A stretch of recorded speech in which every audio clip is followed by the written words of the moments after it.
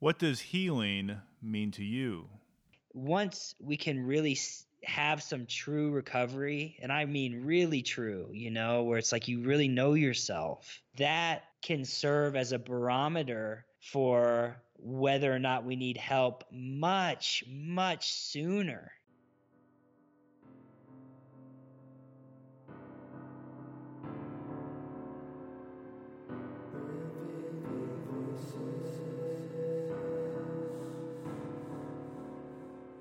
Revealing Voices, the mental health podcast, raising unanswered questions, sharing unanswered prayers.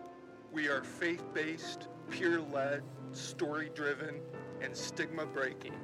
I am Tony Roberts.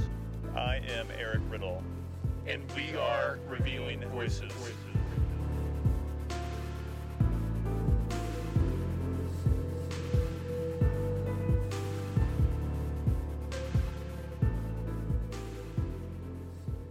Tony, it is episode 16. It's hard to believe we've come to number 16. Yes.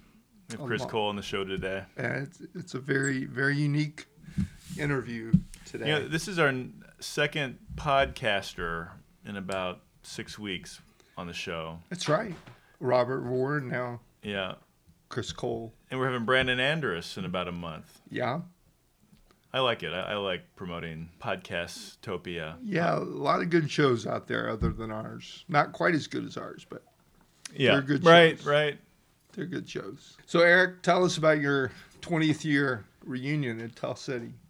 Well, so Owensboro, Kentucky.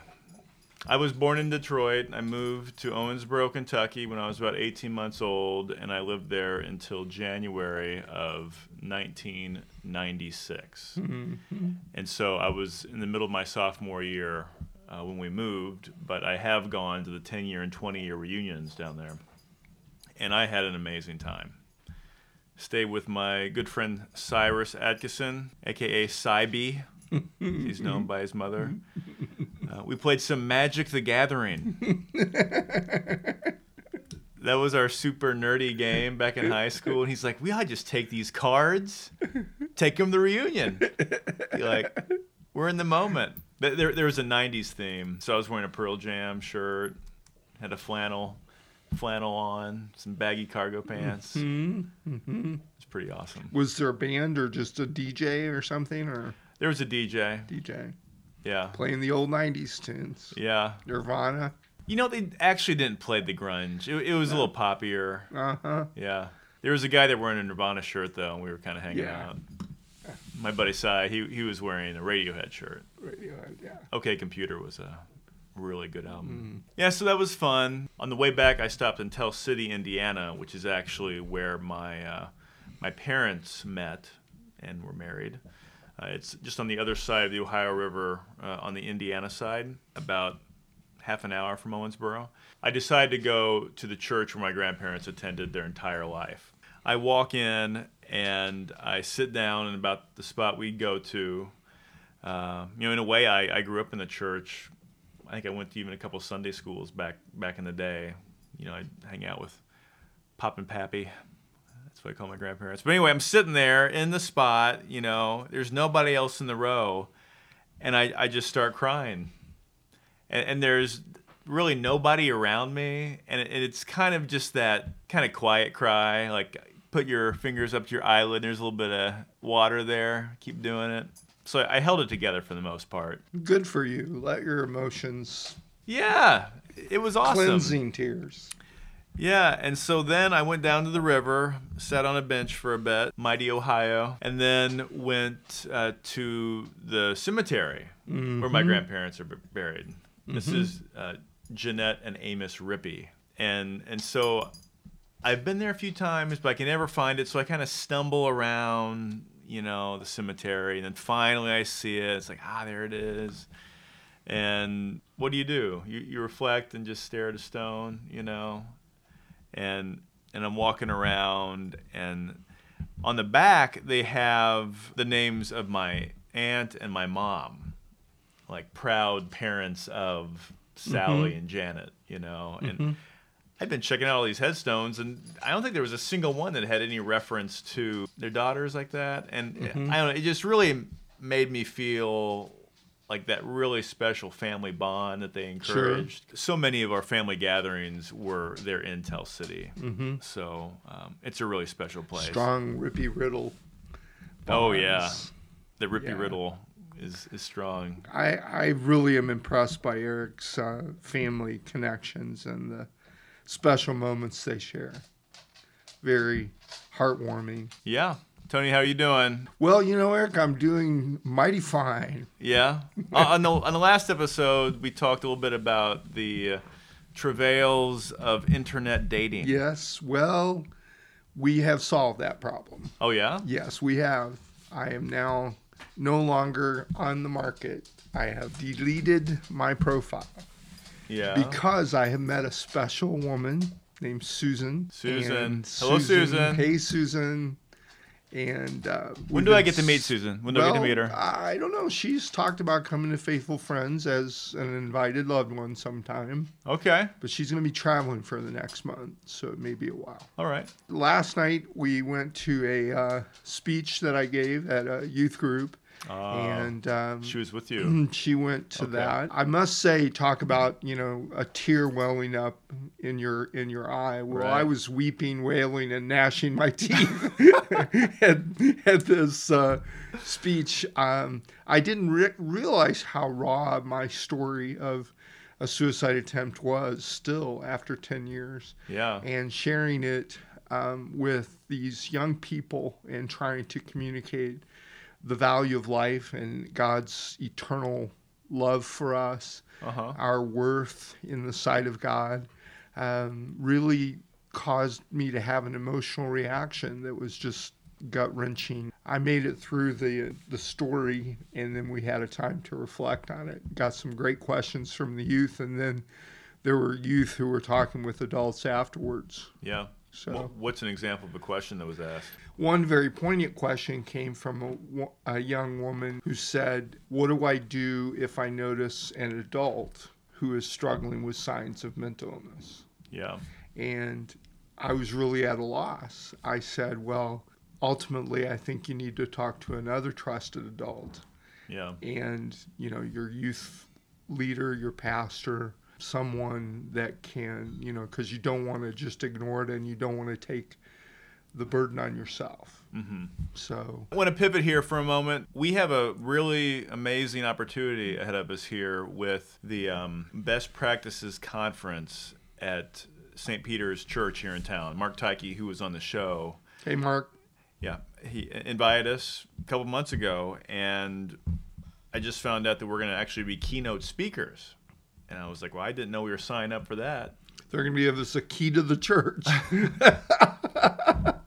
It'll be fun. He said you all can sit up there in a couple lounge chairs, just have a conversational tone. So that's going to be a really good time. Well, we better roll on. Yeah. So Chris Cole, as you may know, I listen to a lot of podcasts. I like to listen to podcasts that are similar to ours, just to see what kind of peers we have out there. We've talked about CXMH with Robert Vore, also The Hilarious World of Depression, John Moe's show, and then there's Waking Up Bipolar with Chris Cole as the host out of Boulder, Colorado. He's a life coach, yes, and I just want to read a little bit from his About page on colecoaching.com. That's COLE coaching.com. Chris says, I serve clients in recovery from any number of addiction, mood, or behavioral issues. I specialize in bipolar disorder and spiritual emergence, but my experience with addiction, disordered eating, body dysmorphia, psychosis, and spiritual emergency allows me to relate to a wide range of clients. Because I have been through quite a journey myself, I have no doubt about your capacity to thrive in recovery, whatever that might mean to you. I offer an experienced perspective, a holistic wellness orientation, and an encouraging relationship conducive to sustainable growth in every area of your life. He's written a book called The Body of Chris, a memoir of obsession, addiction, and madness. I have not read the book yet. I look forward to reading it. Okay. All right, Tony, let's get into this podcast. Let's do it, Eric.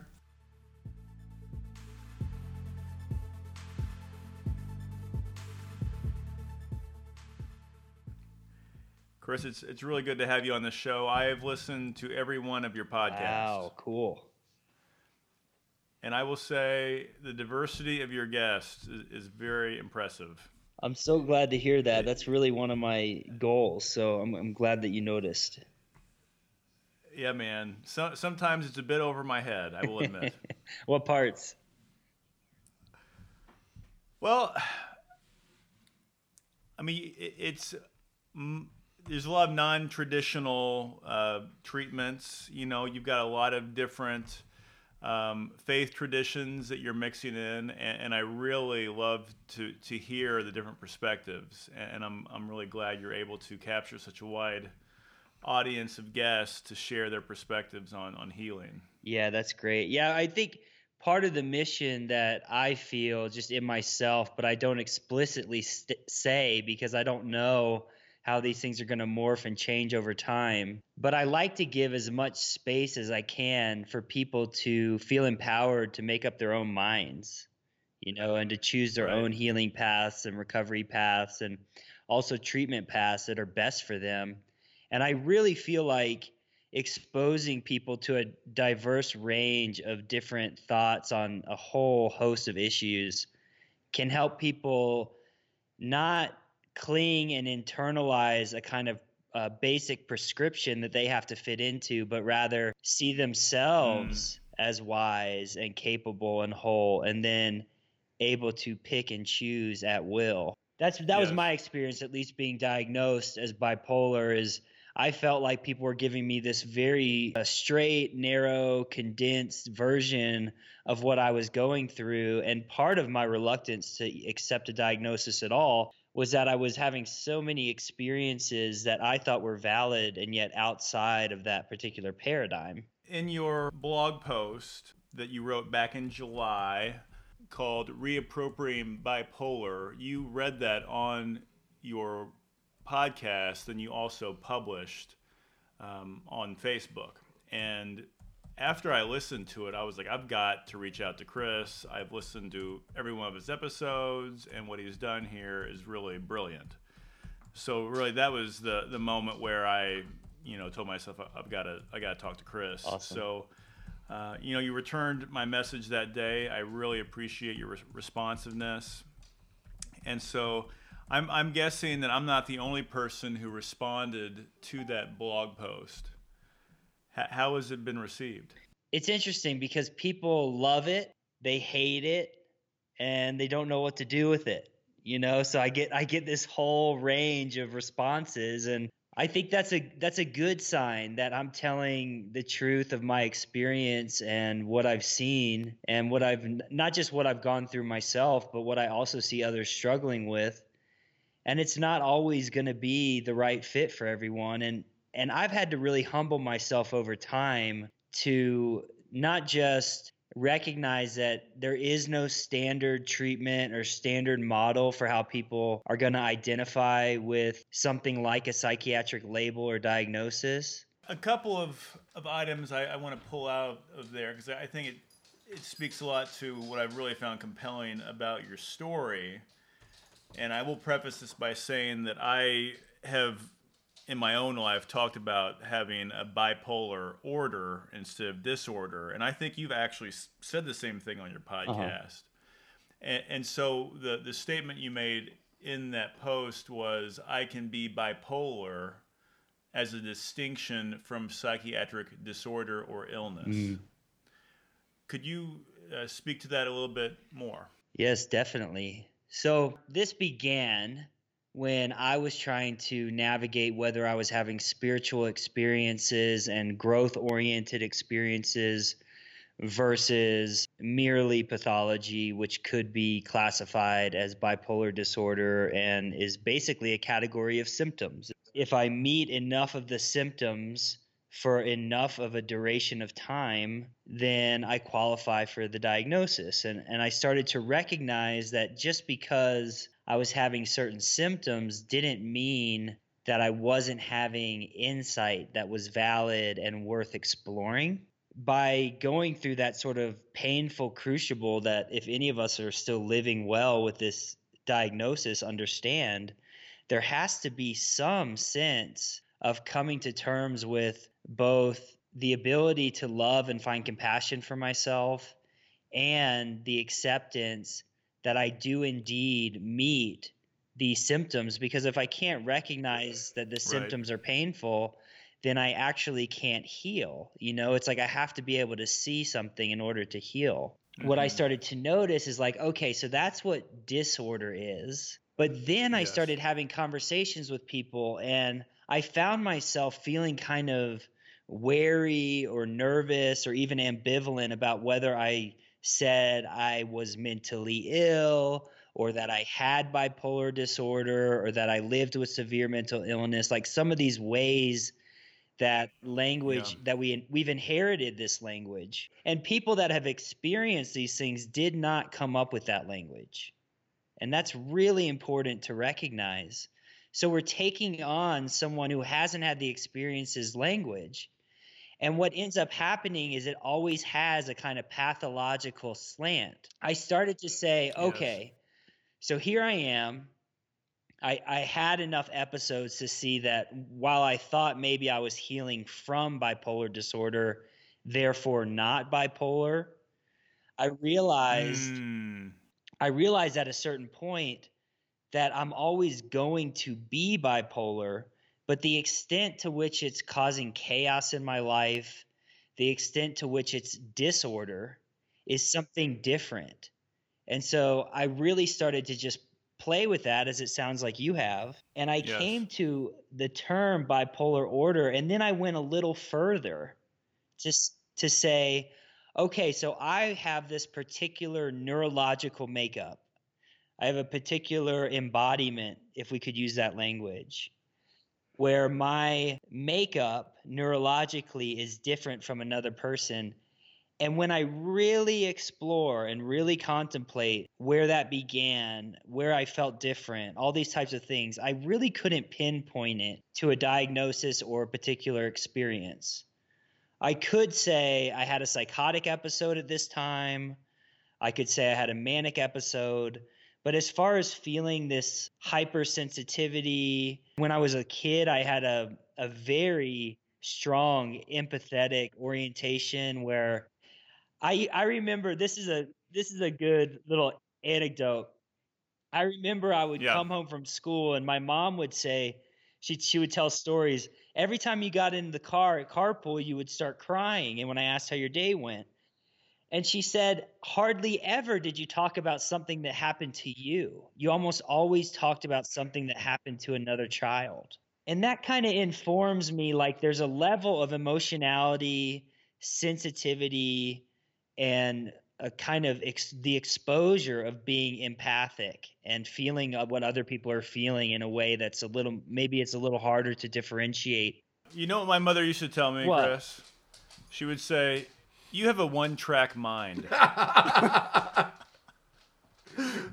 Which meant like I couldn't let go of something. I think that might have been her way of framing like you're in a moment maybe a little bit too long, like the mood you're in, what you're thinking about, maybe a little bit too deep, maybe a little bit too analytical. You need to move on. And as I've grown up, I think I've registered that as the way she was reflecting maybe her experience of me as a young person with this kind of neurological makeup that can get me into a very focused place, and sometimes it might be emotional. That's been part of my own experience of being someone who has a bipolar order about himself. Yeah, definitely. And so just to reflect that back to you, I hear that there's this part that's sort of fundamental to who you are that's not necessarily always classified as an illness. It's part of your personality, or it's part of your emotional range. I don't call that an illness at all. Yeah, and so right. So that's where I start to say, okay, I am bipolar, in the same way that I am male or I am white. Right? It's not the entirety of who I am, but I am it enough and consistently enough that I see it as a type of part of who I am. Right. And so I'm bipolar whether I'm in disorder or not. I'm bipolar whether I'm having symptoms or not. And so that's where I start to separate being bipolar versus suffering from bipolar disorder, which is a set of symptoms that are painful.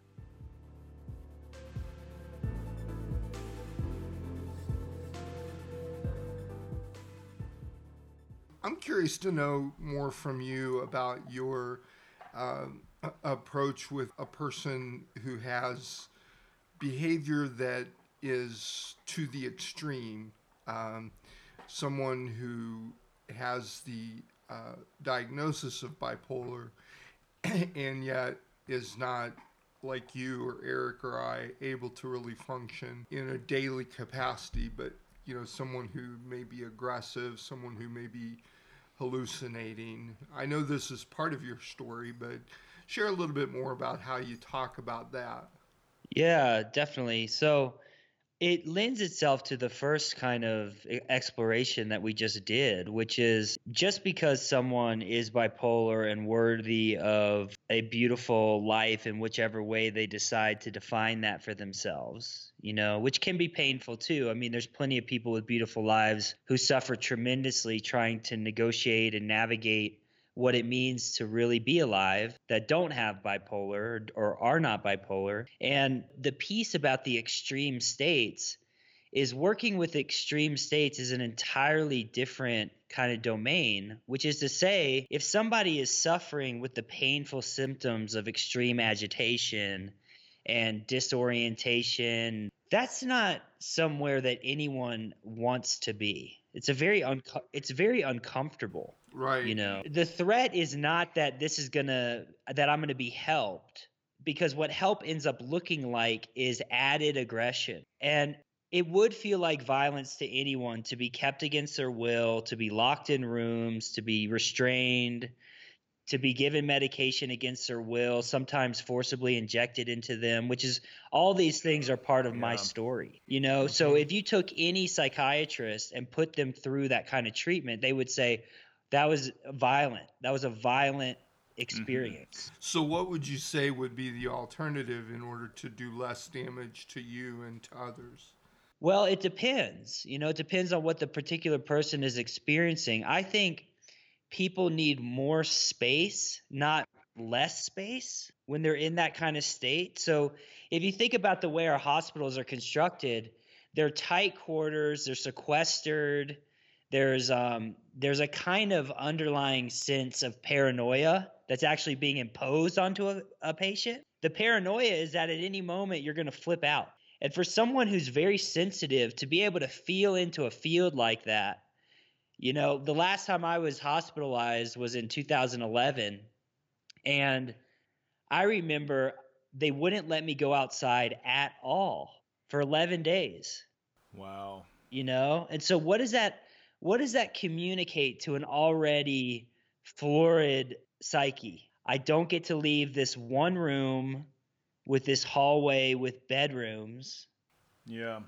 That's a kind of confinement that I think is inhumane. And so the alternative is not necessarily whether or not they need treatment. I think that starts to get into kind of wishful and fantastical thinking. The question is, how can we give them access to treatment in a way that's humane? If you were boarding your dog and you went to two different boarding places, you're going on a trip and you wanted your dog to be safe, and you saw one place was just a bunch of rows of kennel and an open room, and then the next place was a huge grass field and plenty of things to play with, right? Something like that.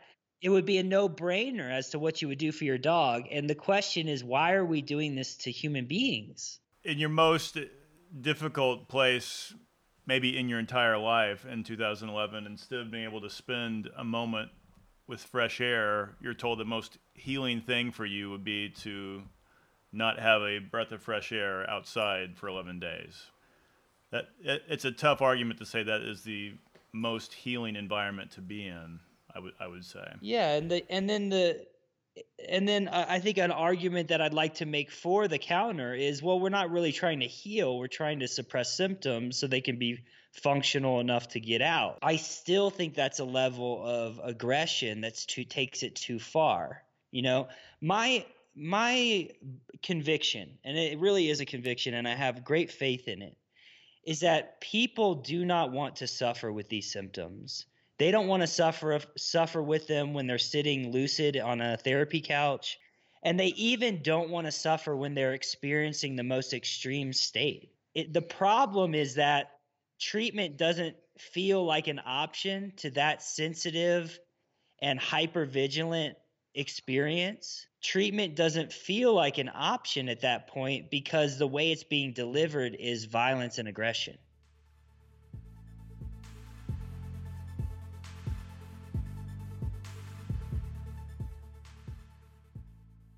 I thought this might be a good time. I think you make an excellent point of conviction there, Chris, and I appreciate you sharing your passion. I want to shift gears a bit to talk about your coaching. I know this is a big part of who you are and what you do. So I want to start with the question, who served as your coach growing up? Yeah, well, I think the list is very long, My coach. Well, I think, coach is a really wonderful word because it means so many things in our culture. Right, yeah. And that's part of why I like to use it, because when people have so many kind of traumatic experiences with clinicians, mental health professionals, etc., there's some people that will refuse to see a clinician because of how scared they are that they'll be treated the way they were treated the last time. Absolutely. Yeah. So for me, I feel like from that standpoint, being a coach in that way where I'm helping people reorient to systems and ways of thinking about themselves, I think immediately to my teachers, as both my spiritual teachers and my academic teachers, who were constantly giving me material that was not just socially informed as far as social justice, but also spiritually informed, and like, how big can spirituality be, and also how precious can it be to a single person. Who was one of your earlier spiritual mentors? Yeah, well, of course I have to say mom and dad. They'll be listening. Mom and dad start. So you're going to peg me on actual people. We love you, Mom. We love you. I love my mom so much. She's so helpful to me. And my dad... She'll make you some cookies for that. And my dad, too, was he was very growth-oriented. He really liked a lot of these, like, Tony Robbins type of personalities and programs. And so he really was always trying to empower me. And sometimes it was really frustrating. I was like, you're not like seeing me because you're just so busy trying to get me to think about things differently, Yeah. But a lot of it, I think, ended up sticking in the sense that I wholeheartedly believed at a very young age that I could redefine myself and my life and the way that I viewed thinking and models of thinking and understanding the world. So it gave me a lot of creative license in that sense. I also want to shout out to my high school teacher, because I'm like thinking, I want to thank these institutions like Naropa University, where I graduated from, and certain spiritual teachers and stuff. But I think my high school teacher, Mr. Bob Fekas, he was a Jesuit-trained academic. He taught a faith and gender program, and that was in the early 2000s that I took that, and it was already around for a number of years. So he was already really keen on the ways boys have challenges coming into their manhood and understanding who they are in the context of masculinity and faith and the various pressures that come along with that. He really opened me up to a big vision of what my sort of mystical relationship to my Christian faith could be, and also the intersection of faith and actual embodiment, what that looks like to be in the world, and also hold a huge vision of God and love and all these things. Yes. Chris, the question, what does healing mean to you? I know we talked about that briefly during our call, and really like your response then. If we could go back there and talk about what does healing mean to you. Yeah, well, I wish I could remember what I said on the call, but I think A word I've been using a lot lately, it's very simple, is congruence. And Yeah. I think you used relationship when we yeah, talked. and congruence to me, it lends itself to relationships. Being congruent within oneself is a kind of befriending oneself or becoming in alignment with that relationship to self. And then also to be congruent is to be in alignment with the relationships in our lives, which isn't to say that they're always easy, but that they're true. A true relationship has difficulty, and I think part of the overlap of mental illness, if we'd like to say that, and the difficulty of being in close relationships with people in a world that's continually more and more isolated from each other. We're like overpopulated and underconnected now. Right. What happens is it puts a squeeze on a lot of intimate relationships and a squeeze on loving relationships and family relationships because there's so much pressure to provide everything within those small amount of relationships as opposed to a bigger community. But to be in alignment is to be situated in the love and truth of oneself so that can be conveyed to another clearly and in love and in truth, right? So we're able to be honest with ourselves and with our world. To me, part of my healing, I think, is being able to tell the truth and to drop some of the, I guess you could even call it something like paranoia, that I'm going to tell the truth and get in trouble or get locked up or not be worthy of love. Chris, could you recall a time where you've been through some of the more difficult aspects of the diagnosis and you were able to step back and say, wow, I've really experienced healing and I know it because this has happened and this could have been years ago? Right. Like I remember, Chris, I had been in a dark depression and I was watching Ratatouille with my kids and I just started laughing. And the whole movie I was laughing and it was like, wow, something just broke. I am laughing for the first time in what felt like a year. I'm starting to heal. I'm starting to feel joy. Do you have a memory like that? And you can reflect on what that meant to you. Yeah.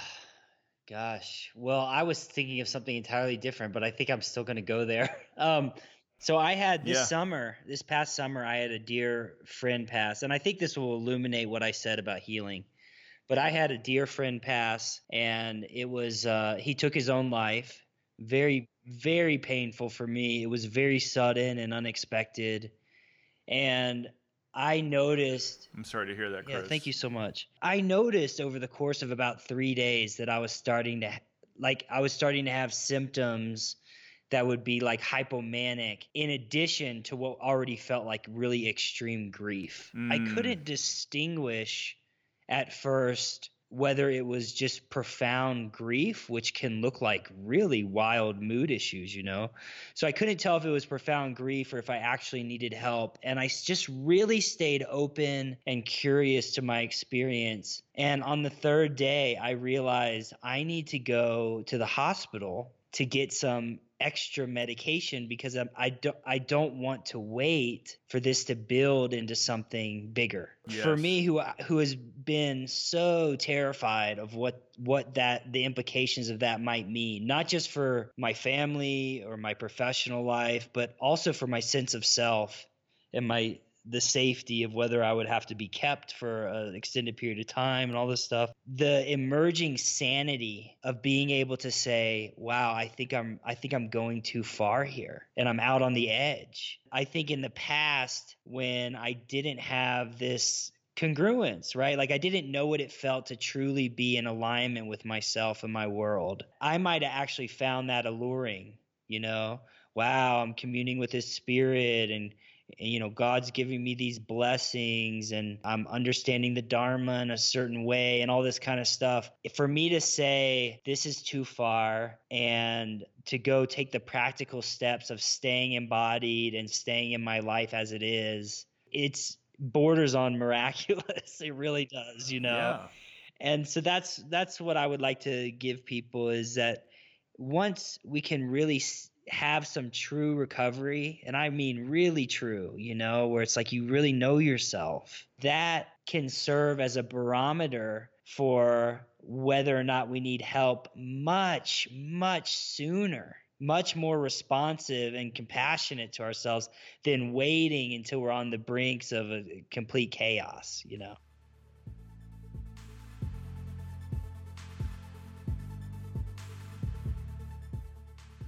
Thank you for sharing that, Chris. That was really brilliant to be able to be that's great insight. That tuned in to be able to say, I need to take some medicine now. Yeah. In the midst of all that, there's a lot of emotions running high. I've never had a close friend die the way you've experienced here in the past year. To be that self-aware and kind to yourself, that shows a lot of maturity. And thank you for sharing that, Chris. We seem to be in a culture who often wants to mask any suffering at all. It's the perfection of never having suffered that is a false narrative that I think we all need to overcome and admit that we are made whole through that recognition that that's a big part of life. For me, that's where humility enters in. You have to have humility to have any impact, I think, of any really spiritual significance. Mm-hmm. Yeah, we're in a time right now where there's a lot of cowardice masquerading as all kinds of accomplishment and confidence, and everything's great and lovely, and people just need to scroll their Instagram or their social media accounts to figure that out. How could it be that you're the only one suffering and everyone else has these picture perfect lives? It's not possible. And part of being in relationship with someone who's kind of been there, and I consider myself that way as a coach, as a kind of mentor in a way, I can really help people get into right relationship with what they're looking at and what they're experiencing in their world. We have a way of really buying into the facade and not getting to the heart of not just what we're dealing with in ourselves, but also what we're dealing with in our entire humanity. Chris, I'll leave with a final quote from your blog post. You say that you want to dismantle all the isms and phobias that prevent people from living and loving. I think you approach your interviews in that way, and I think you hold that intention in what you do and the way you can communicate.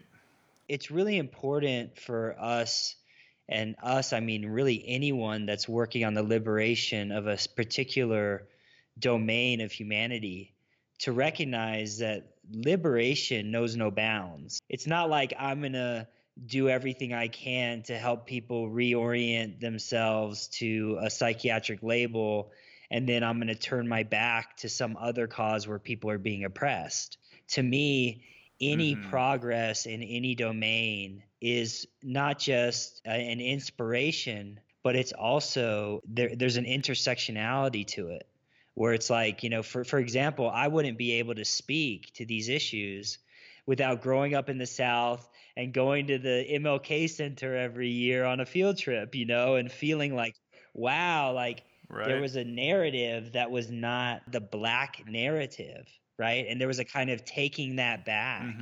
And also mirroring a greater possibility to the world. I feel like all these movements are flowing and operating in ways in which are complex, intersectional, and really collaborative. Chris Cole, I look forward to maintaining a relationship and continue to listen to your podcast. I do intend to read your book. I have not read it yet. Once I do, I'll give you a call.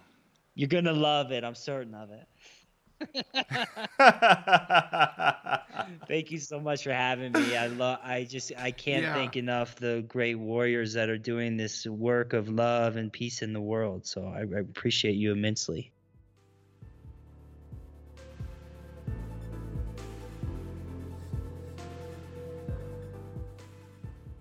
Eric, I think Chris was a great interview. He was on the edge in several topics. The one thing that I'm left with that impacted me the greatest was the story he shared with his friend who had died by suicide, and what an impact that made on him.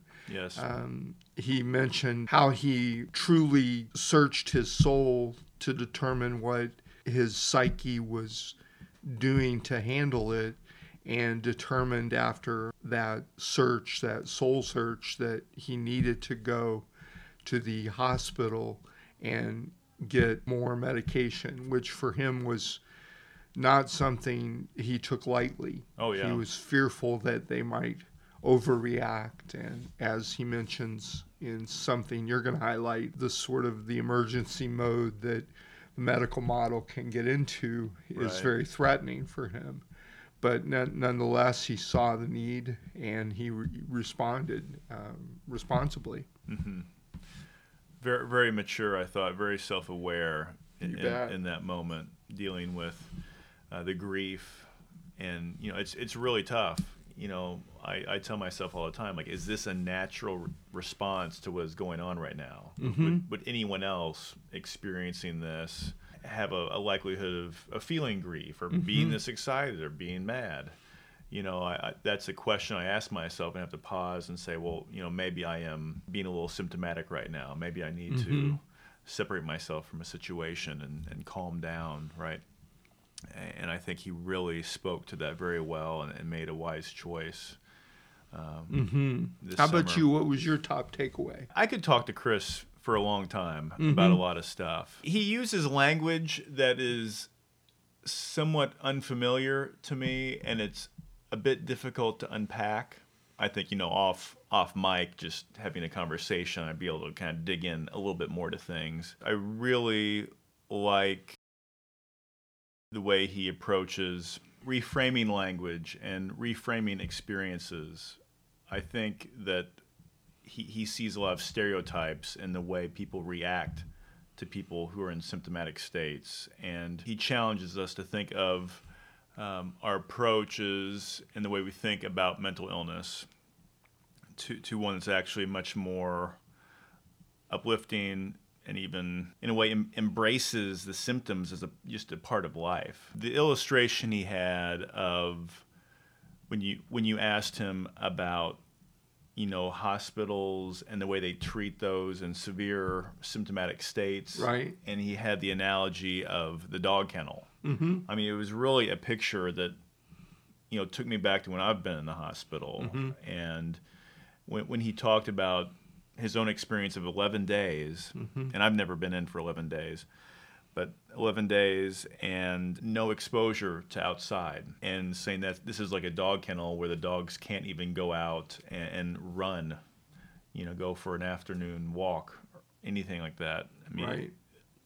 And it just really makes you think, how can that be the best we can do as a society to help people heal when they are in a very troubled mind state? Chris, you're very eloquent, and you challenge social norms and the medical model in ways that I think we need to continue to question. Thank you for that. Thanks, Chris. So, Tony, on our next guest, I have the question, what about Bob? What about Bob? Bob Mills. Bob is a relationship guru. He's knows just about everybody who's anybody in the realm of faith and mental illness, mental health. He is a pioneer in this field. He has been supportive of me in getting to know people, connecting with people. He's president and executive director of Minds Renewed, which is an organization, 501c3 charitable organization that will seek to connect mental health ministries across the country, maybe the world. Mindsrenewed.org, and it's mainly going to be like a powerhouse web resource. That's my understanding. It's a huge website. Yeah. And they've got very attractive. A lot of ambition. I think they're just really starting to get their feet under them. I think they're just beginning to connect the dots. Yeah. And this will be an ongoing effort. His goals are expansive and wants to get everything done in a couple of years, but his advisors are saying, take a deep breath and just keep plugging away for a decade or so. This is a marathon and not a sprint, right? Yeah. Bob, next episode. Looking forward to it. Tony, our show has come to a close. Now is the time to ask for 5-star reviews. Please scroll to the bottom of our podcast homepage, click on 5 stars, then click on Write a Review. Help us reach more people seeking emotional healing and the hope of faith. Thanks again for your support of Revealing Voices. Revealing Voices is not a substitute for professional mental health care or participation in a faith community. If your unanswered questions or unanswered prayers leave you feeling desperate or unsafe, we urge you to seek further help. A partial list of outreach resources may be found on our website, revealingvoices.com.